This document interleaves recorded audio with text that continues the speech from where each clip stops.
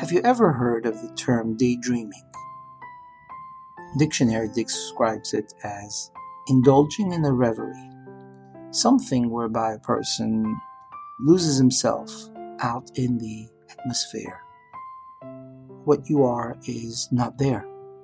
You're really not sure what's going on, but you're in a different world. And what happens is this. You could be sitting in a classroom listening to a teacher, or you're on a bus along a ride listening to someone who's speaking next to you. You could also be in front of another person having a normal conversation. And somehow, somewhere, your mind drifts away. It just completely leaves you, and you go into this imaginary dream, into something which is out of you, an experience which is not even understandable. Now, what happens is that during that moment, all the people that are there, that you're imagining, that you're daydreaming about, all the concepts, all the colors, the music, are vivid.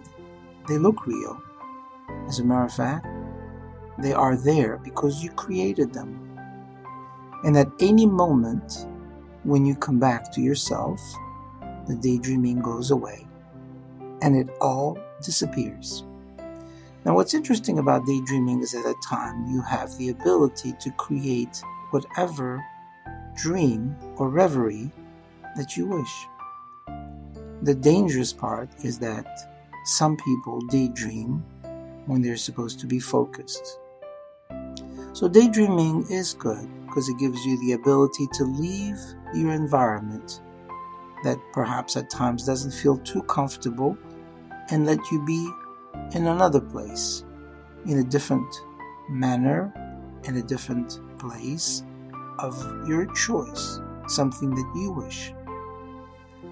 The negative or the obstacle or the privilege that you may have at times is not always there to help you, because if you don't pay attention, daydreaming can become addictive and can become dangerous. If, God forbid, you were to daydream when you were driving, it could be fatal.